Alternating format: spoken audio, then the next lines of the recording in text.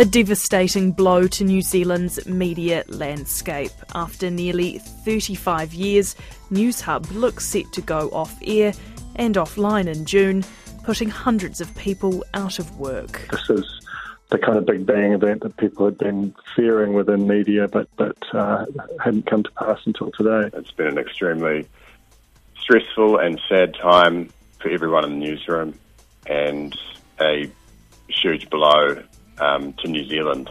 Kia ora, ko Katie Scotcher aho, ane te pūrongo tōrangapū mō tēnei wiki. Welcome to Focus on Politics.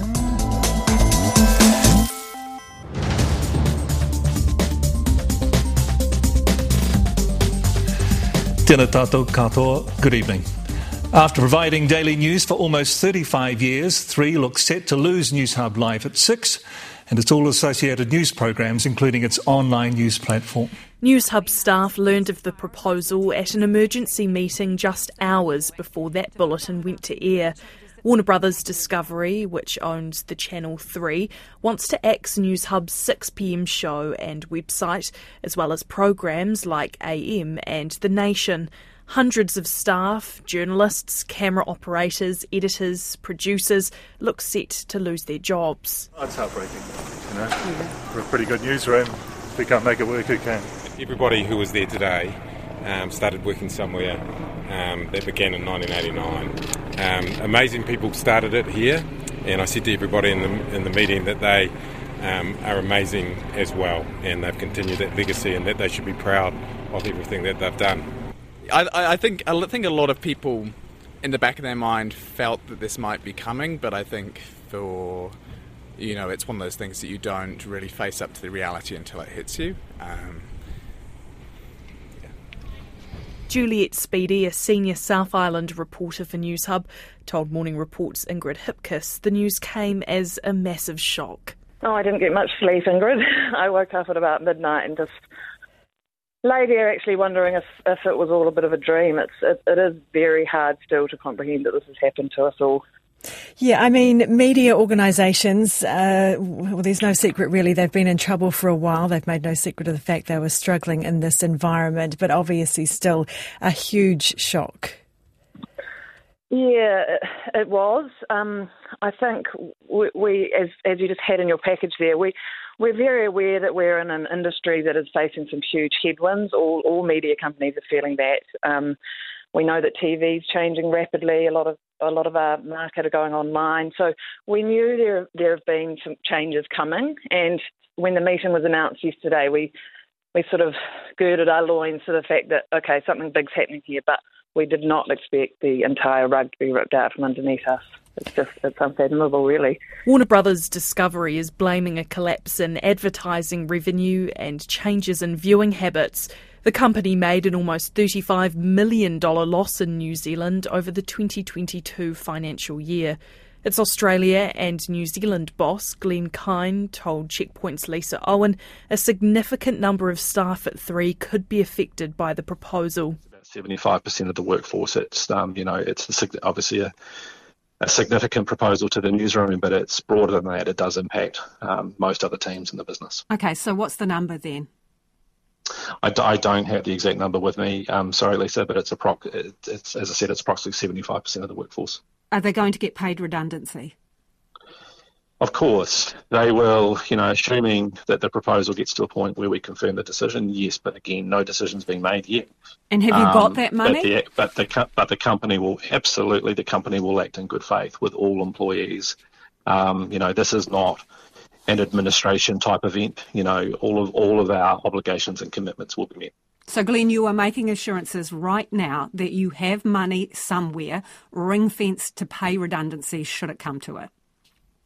I absolutely assure you that all of our obligations, whether that be employees, suppliers, whomever, all of those financial obligations will be met.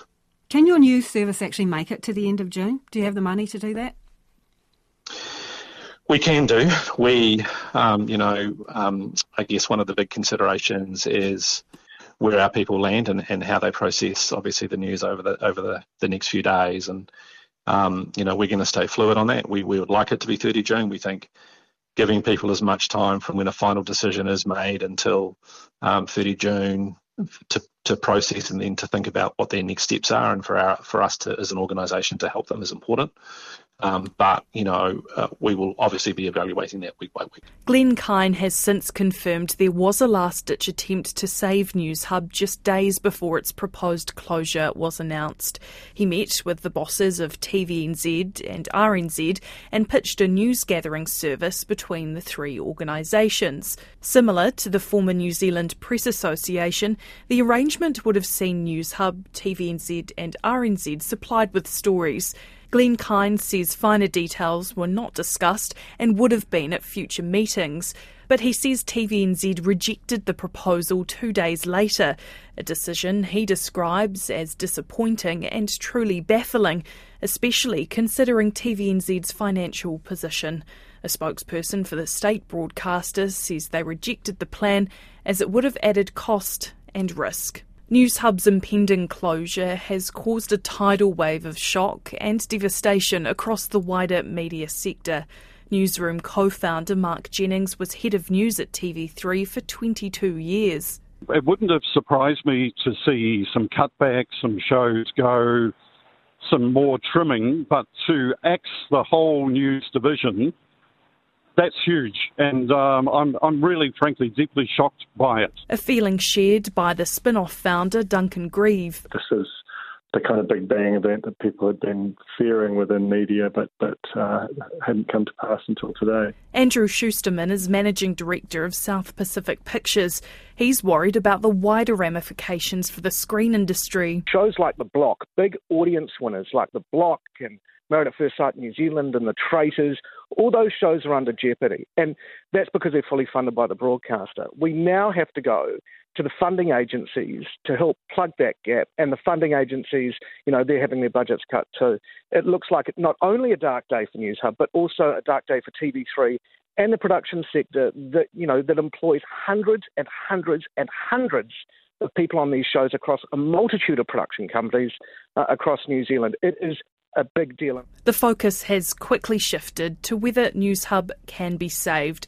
Its investigations correspondent Michael Morris says staff plan to make a proposal to keep the newsroom operating. We have been told there's a consultation period, and so after having some initial discussions with my colleagues, we think it's worthwhile having a crack at coming up with a counter proposal to keep the news operation functioning in some form. We don't know what that might look like.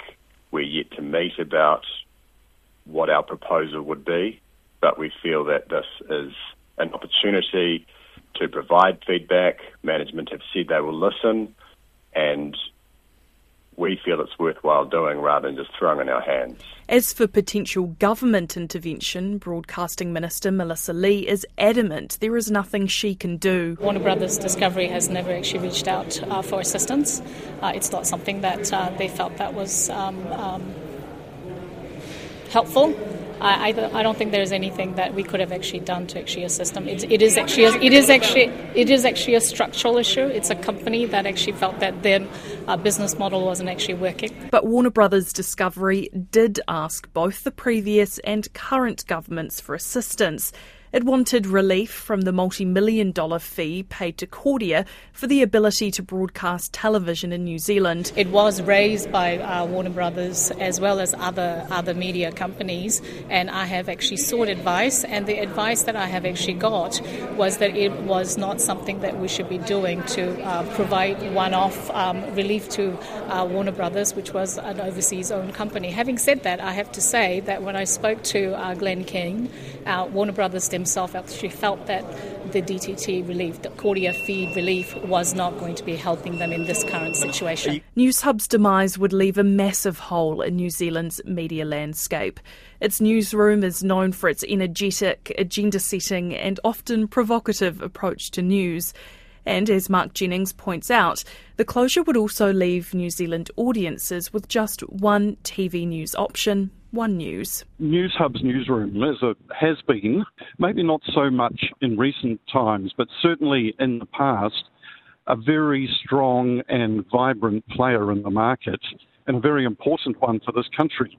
And again, as Colin points out, Who's going to keep TVNZ's news honest now? This, however, doesn't appear to concern Melissa Lee. Plurality is not an issue because the way that people consume media has actually changed. We're no longer sitting in front of the television box watching the news at 6 o'clock.